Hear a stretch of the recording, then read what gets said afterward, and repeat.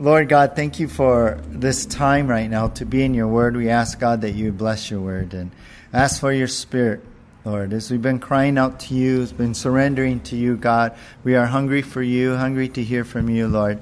And so I ask for your touch right now. In Jesus' name, amen. Dominating the news lately is the calamity of the wildfire in Northern California. You've probably been seeing that. It's been reported that the Dixie Fire is now the second largest wildfire in California history, growing to over 465,000 acres. That's a lot. To give you a perspective, that's about the same size as Maui. So think of all of our island on fire. That's how large this fire is. Of course, heavy winds haven't helped. Hot weather hasn't helped. It's hard to control. I think there's only 25% contained, maybe a little more at the time I'm saying this. I know that nearly 900 buildings and businesses have been destroyed, along with pretty much decimating the mountain town of Greenville. It was totally burnt. Many blame the record drought in California. They're in a drought like us, which 90% of the western U.S. is now in a drought. I didn't know that. The western side's in a drought already. Now, some people ask, when these calamities happen, could this be the judgment of God? I mean, some people think, well, California's a pretty liberal government. They moved, I would say, away from the principles of the Bible. And so could it be maybe that's why there's drought and then the resulting fires and so many acres of land and people losing their houses and businesses? Is that the judgment of God? I mean, could it be like, when Elijah called for a drought on the land in 1 Kings 17? Why? Well, we know the judgment came because the government, the king, the nation had abandoned God, and they were in sin, and so it could have been judgment. It was judgment upon the sins of Israel. So, are these wildfires in California, are they the judgment of God? I mean, when calamity happens, we think that right away. I'm sure in different situations and countries and all, different places, earthquakes, everything, volcanoes, tsunamis. So, are the wildfires in California the judgment of God? Well, my answer is no. I don't think so. I mean, we live in a fallen world, and so we cannot say that really all calamities are the judgment of God. I mean, of course, there could be, but we got to be careful not to just make this blanket statement and put every calamity into the category of God's judgment. Sometimes calamity is. I mean, we read that in the Old Testament. We've studied that before. And right now we're on Sundays, we're in Revelation. Definitely a lot of the cataclysmic things that are happening, there is God's judgment falling upon the world in the 7 years of the tribulation. So sometimes it is God's judgment.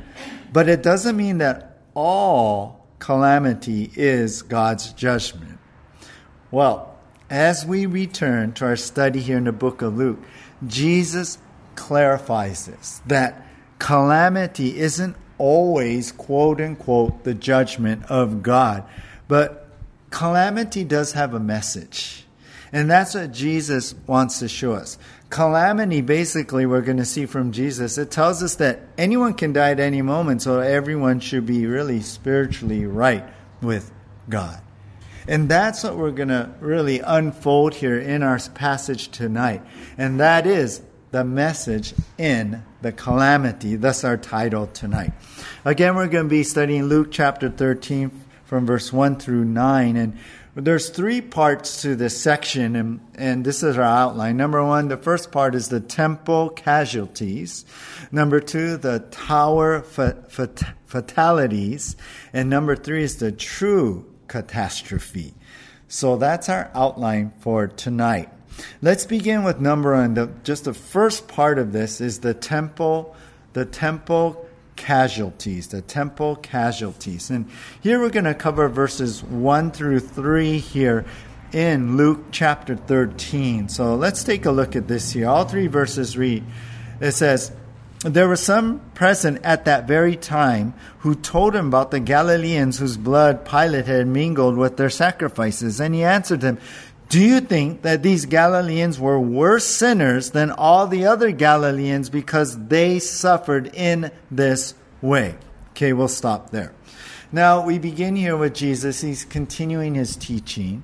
He's going on really, when this was written, there was no like chapters and verses. That was put in later by the monks and all who was copying the scriptures and helped to divide things, helped to be able to reference things. But Jesus is just continuing on from chapter 12 in his teaching.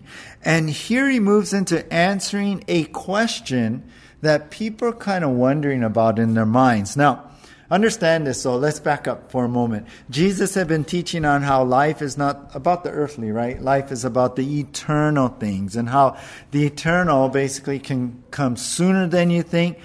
But we saw last time, Jesus has come to die on a cross and make it possible so that we can secure our eternal future in heaven, right? He came to die on a cross, and that's what we saw last time.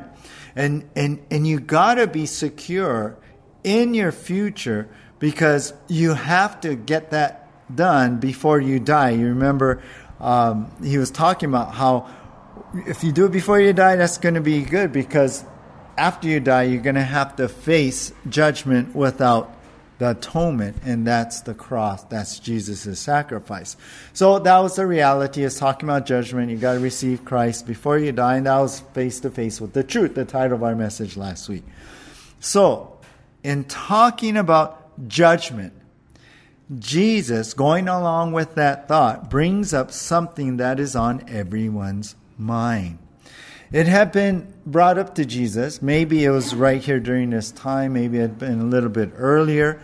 But there's some present at that very time who told him about the Galileans. So during this teaching time, some had told them about these Galileans whose blood Pilate mingled with sacrifices. Now, this was like the talk of the town, of the country, you can say. This was big news. It was a shocking thing to hear about. It was all over the TV. They didn't have TV. But imagine, it'd be like that. It would be on Jerusalem News Now, or whatever station you watch, And that's what it was like. Everyone knew about it. Everyone talked about it.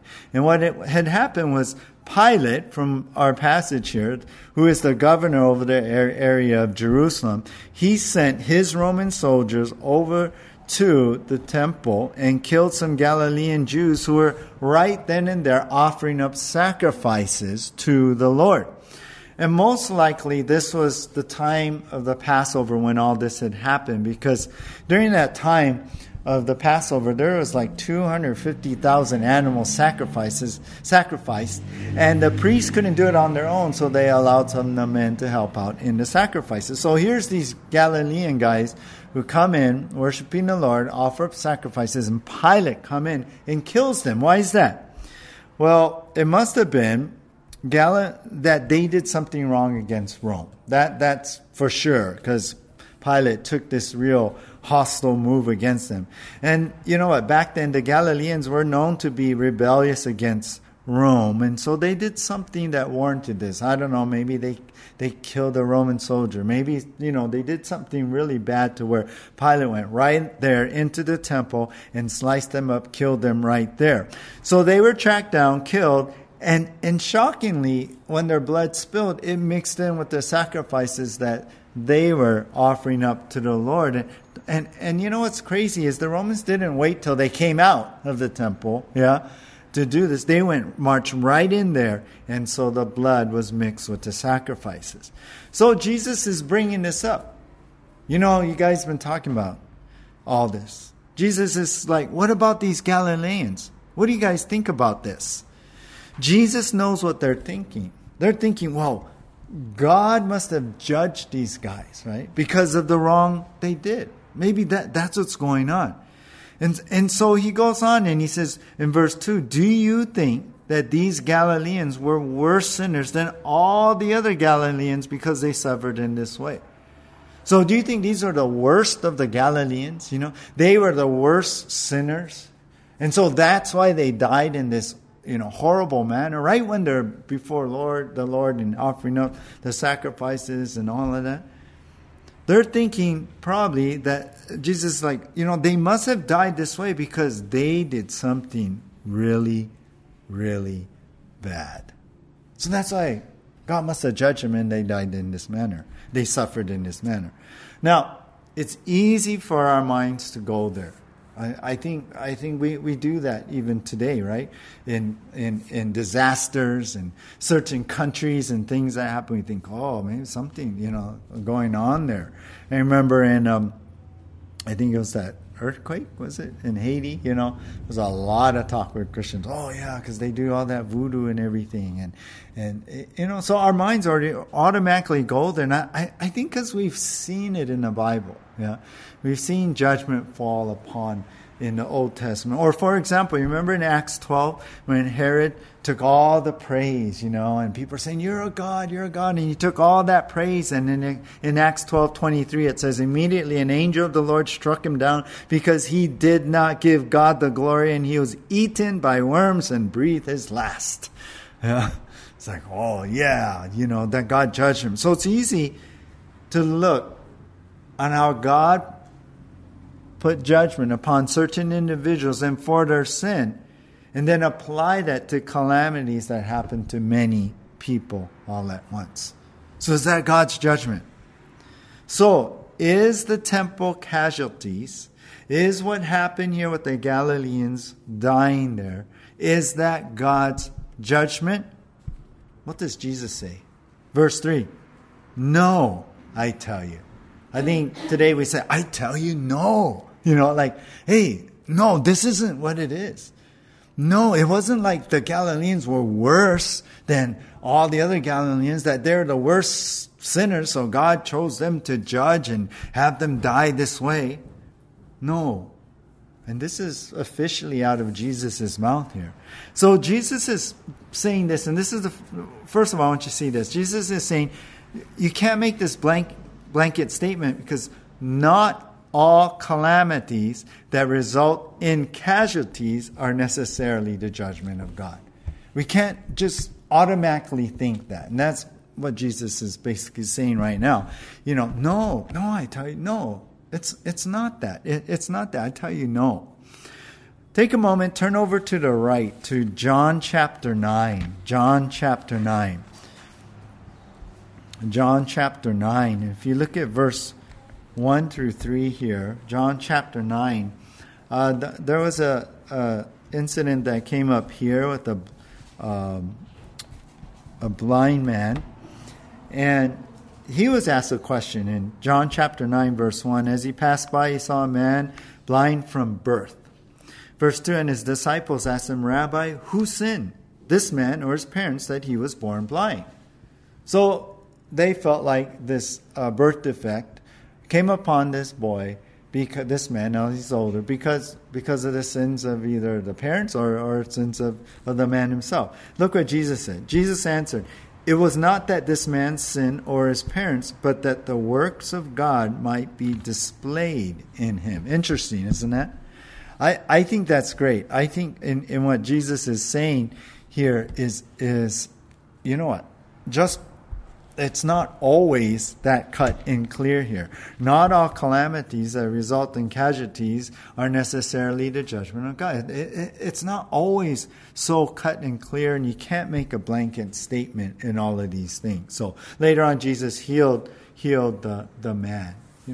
And we've talked about this before in our study in Revelation, that we live in this fallen world. So, things happen in our sinful world. So you can't always say, well, it's God's judgment. It's God's judgment. So the temple casualties are not God's judgment. But then Jesus says something else here. Back to Luke chapter 13, verse 3. Jesus says, no, I tell you, but unless you repent, you will all likewise perish. In other words, you know what? You will die in your sins and fall under judgment unless you repent. Yeah?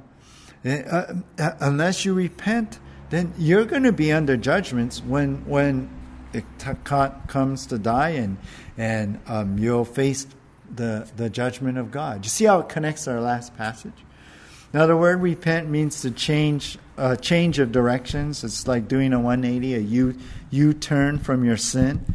So you see how, really, if you think about it, this connects very well to the end of chapter 12. Remember, he told that scenario where this guy owed some money, and Jesus said, it's better to settle out of court before you stand before the judge, and then you end up in debtor's prison. And it was all about getting right with God before you die, or you'll perish. You'll go to hell.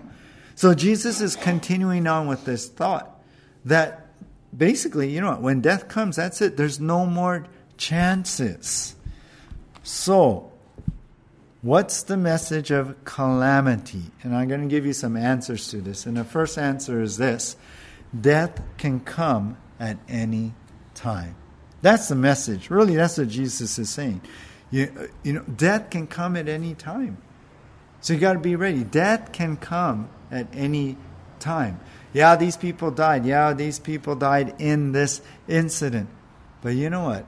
Death can come to anybody at any time. The Roman city of Pompeii was destroyed in an instant in 79 AD when the volcano Mount Vesuvius erupted. It was a Roman city there in Italy. Many saw this actually as God's judgment. It fell on the city. It was a city full of immorality and sin and all, and they worshipped the Greek and Roman gods, and 20,000 souls died that day. Discoveries were made. People, they're like mummified. I mean, the heat, volcano, and the blast came so fast that they were like mummified right there, frozen in time, doing everyday normal tasks. Some say the city was judged for the Romans had destroyed the Jewish temple. 9 years earlier than this. And so a lot of people think that, but is this what really happened? I don't know, it might be. But in what we're reading today, I don't think so. I mean, in the ruins, it wasn't just sinners, who were into these, gods and false gods and sexual immorality and all that.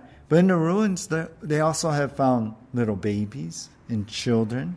Everyday people probably didn't engage in immorality. And there was probably believers living in that city too. So does that mean that maybe even believers did something bad to fall under judgment? Jesus is saying, no. That's not what it's about. That's not what it's about at all.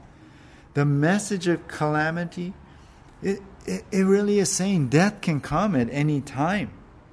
It's not like God's judgment, but we can die either naturally in an accident or some natural disaster. But hey, death is going to come, and when it comes, are you ready? Basically, Benjamin Franklin said a long time ago, "Nothing is certain except death and taxes." So we know that, right? It's appointed for man once to die, Hebrews says.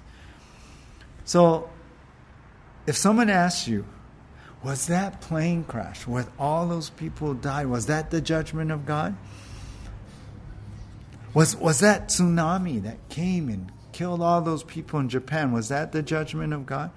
Was that earthquake with thousands and thousands who died, was that the judgment of God?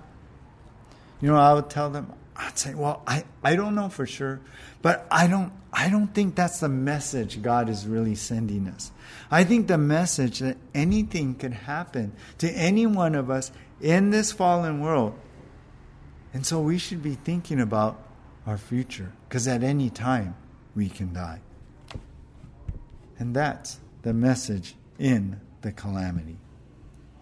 So this is the temple casualties. Let's go to number 2 now. The tower fatalities. The tower fatalities. So we're going to look at verse 4 and 5 here as Jesus gives another example basically. Verse 4. Or those 18 on whom the tower in Siloam fell and killed them, do you think that they were worse offenders than all the others who lived in Jerusalem? No, I tell you, but unless you repent, you will all likewise perish. So Jesus brings up another incident that everyone knows about. And that everyone is thinking and talking, well, that must have been God's judgment too that happened here. So Jesus says, or, let me add this. How about this? You guys know about those 18 people where they died, where the tower of Siloam fell on them and they got killed. You think that they were the worst sinners in all who live in Jerusalem? That's why they were chosen to be killed there. They were there. That's what happened when that fell, and that was the judgment of God. Now the Tower of Siloam is in kind of southeastern part of the city, and that was actually where the water was piped into the city of Jerusalem. This tower, we don't know exactly. It could have been maybe scaffolding when they were building this aqueduct. The Romans were into building aqueducts and piping in the water. Or the tower was built there to keep an eye on the water flow of the aqueduct. So, and the reason it fell, we don't know, but it fell. Either way, it fell over and 18 people died. Perhaps some were the workers. Perhaps there's people walking by and they were crushed to death also. Well, in the same way, Jesus confronts their thoughts. Their thoughts of, well, they died because of God's judgment, for they must have done something bad. That's why this happened to them. I mean, we think about that today, right? Oh, bachi, kind of thought, right? And go, oh, yeah, bad karma or whatever. But, we'll talk about bachi in that same way. Well, you have to understand, that was the thinking back then for the people of Israel. I mean, the Jewish religious leaders, they believed this. They taught this. I'll tell you what their thinking was. See, the Jews, they thought they were superior to any other race, right? There was only the Jews and the Gentiles. Because of the covenant with God, they had God's favor. They were God's people. And so the Jews believed that they were blessed and protected by God. But if calamity happened, it's because, well, you've fallen out of favor from God. And that's because of sin in your life. So if something bad happened to you, the conclusion is you must be a sinner and God brought judgment upon you. Which means their thinking was bad things only happen to bad people. Now, the Galileans, we could maybe say, yeah, maybe they're bad. Maybe they did something very bad, so the Romans came back and killed them. But Jesus brings in this example, people in Jerusalem, right?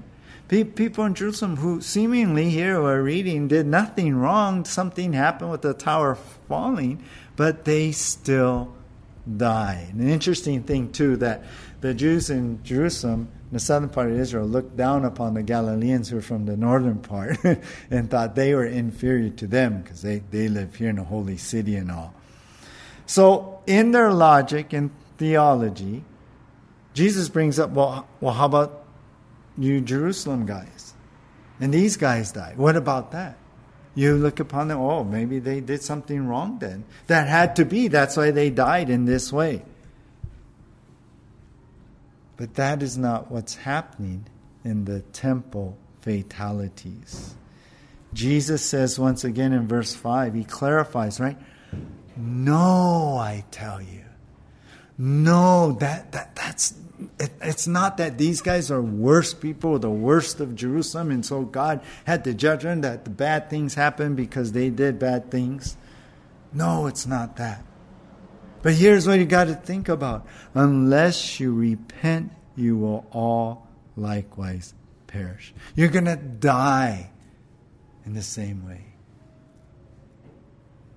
Notice, Jesus is saying, basically, you guys got to repent. So he's saying, you guys are just as bad about these guys that you're saying, they probably judged by God. You see, since the Jews felt like, well, nothing's bad happened to me, then I must be good, right? Well, they thought that they were so good and above all this. Jesus is like, you guys got to repent or you're going to be under judgment. So there's a whole different thought coming, from Jesus into their minds. It was almost like they would take the calamity to make themselves look better, but in reality, just saying, you guys need the help. You guys, unless you repent, you're going to be under judgment. So here's the second answer to what's the message of calamity? You still have an opportunity to repent. That's what Jesus is bringing forth here. Repent, you guys, unless you guys repent. Right? Remember, he just talked about in chapter 12 about the debt, right? If you die before you make right with the judge, it's like, hey, unless you repent now, you're going to perish too under judgment. So what's the message of calamity? You still have an opportunity to repent. Don't think you're so great and so good, that you're above this. Oh, I'm not bad. See, nothing happens. No, it's not about that. In 1861, there was a train wreck in London. Then around the same time, there was a disaster in the tunnel, the English Tunnel, going into France under the water there and under the Channel. And both of these calamities brought many fatalities. And Charles Spurgeon, the great preacher of that time, preached a sermon after these things happened to combat the thinking of Christians at that time. And he actually taught the same text that we're studying today. And he wanted to erase this idea that God killed those people because, what Christians were thinking? They were traveling on a Sunday, the Lord's Day. That's what the Christians were thinking. So God judged them. They shouldn't have been doing that. Spurgeon put it this way: as I look for a moment on the poor mangled bodies of those who had been so suddenly slain, my eyes find tears, but my heart does not boast. Far from me be a boastful cry, God, I thank thee that I'm not as these men are. No, it's not the Spirit of Christ, nor the Spirit of Christianity. While we can thank God that we are preserved, yet we can say it is of your mercy that we are not consumed. I thought that's so good. Because if you think about it, any one of us could die at any time. But the fact we're alive, it's an opportunity that we can repent, right? And we're only alive because of God's mercy, because we all deserve, really, to die. No, none of us deserves to be living. One sin basically should bring judgment upon us. And so, really, Jesus is like, think about the grace and mercy that's there in your life. There's opportunity. You know what's important? It's not, oh, look, God judged these guys. Whew, I'm better than these guys. Those guys are wicked. Well, how about you? You need to repent. God's given you grace and mercy to an opportunity to repent. And remember, we live in a fallen world, and anything can happen. Any calamity can fall upon us. No one deserves not to die in a calamity. We all deserve death. We are all sinners. That's what the Bible tells us. All have sins. I think about that. And I think about how, God, thank you. Every morning I could wake up and I take a big breath. I think, thank you, Jesus, for that breath of life today. That in your mercy that are new every morning, great is your faithfulness, that I have another opportunity to live. So we need to be reminded of that. That when there's calamity that happens and we start to think, oh, did they do something? No, the message in that calamity isn't, oh, well, God's judging them. The message is, hey, you still have opportunity to live and an opportunity to repent.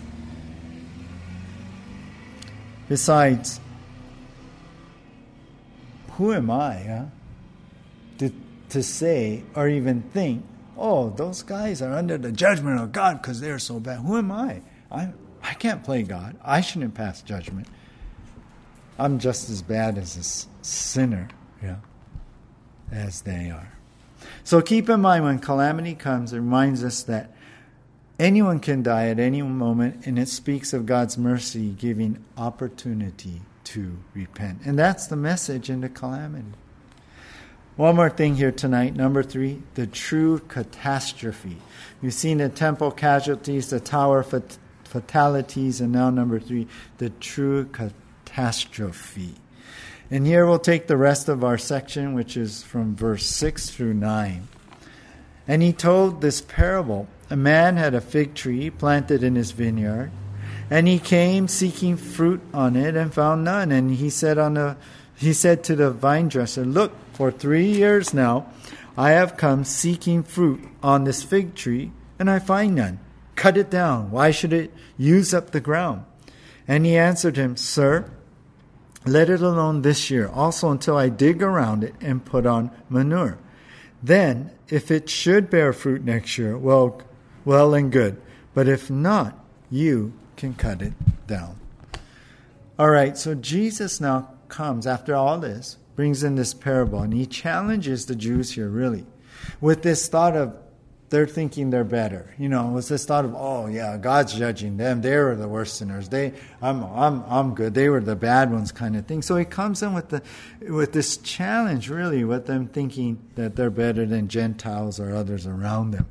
So he gives this parable. Remember, these parables are this story or illustration, analogy, to really portray God's truth and principle. Well, here, this guy had a fig tree that was planted in the vineyard. Now, the fig tree, he's talking about Israel, the nation of Israel. Many times in the Old Testament, like in Isaiah, Israel is portrayed or symbolized as like a tree with fruit or no fruit. So this particular tree, this fig tree, is Israel.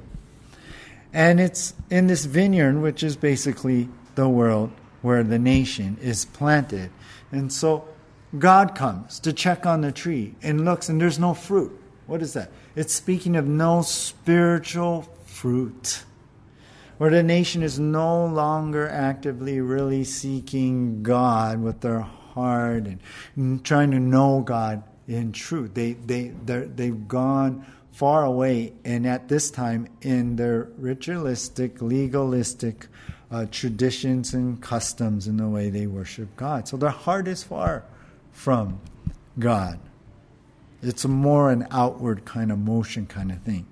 So for 3 years, right, he says here that for 3 years now, I've been coming seeking fruit, but I find none. Let's cut it down. This is God saying, I've been looking 3 years, and you know what I believe this is speaking of? I believe this is speaking about the 3 years that Jesus ministered here on this earth. And still, generally, as a nation, the nation did not respond.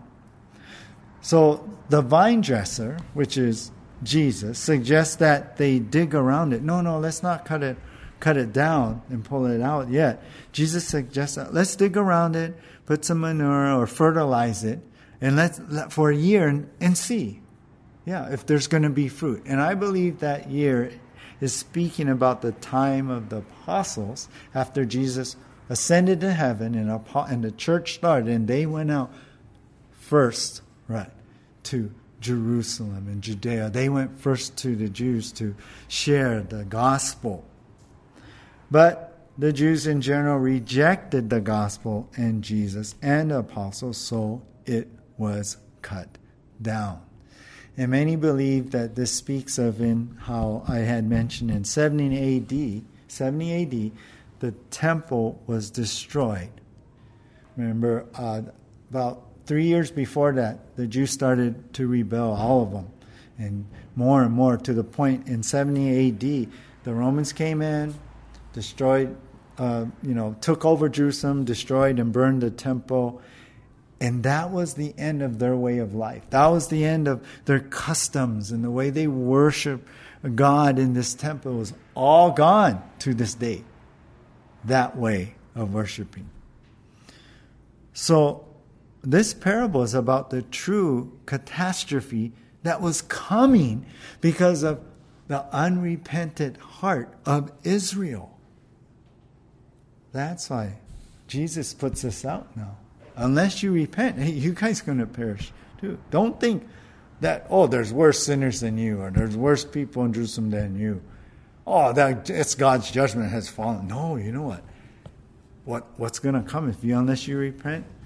The real catastrophe is you guys. You guys thinking you're okay. Thomas Fuller said, "You cannot repent too soon because you do not know how soon it may be too late." You got to read that again. I think I like that though. Yeah, I like that. So here's the third answer too. What's the message of calamity?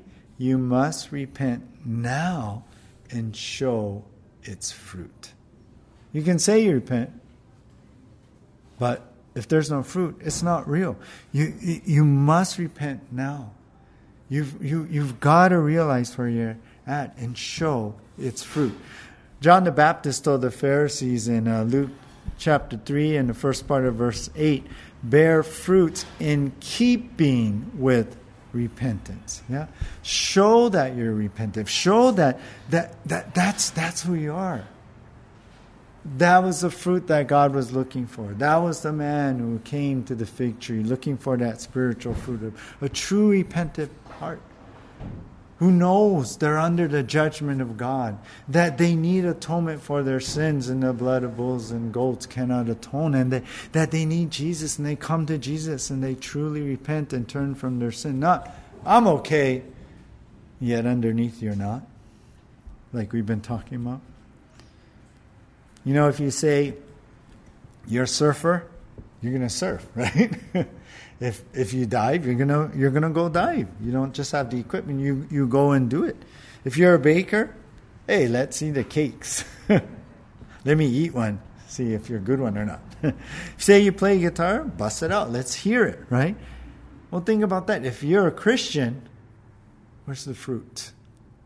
Where's the fruit of what we see here that's written in God's word that defines who a Christian is? Where's that fruit? That's what God came to look for, that fruit in Israel. It wasn't there. If you're a follower of Jesus, then how's your walk? Yeah. Right? How's your life? Are you living as Jesus lived? Are you following in his manner?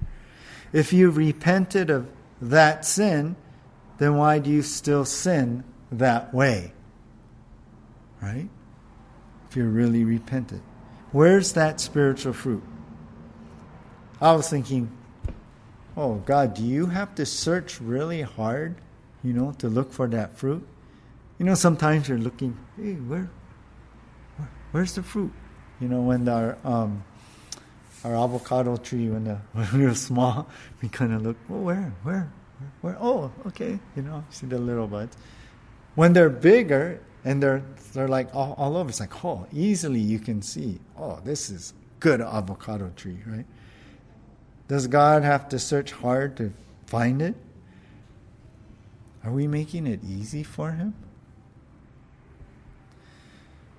R. Kent Hughes said, repentance is nothing less than a radically changed life.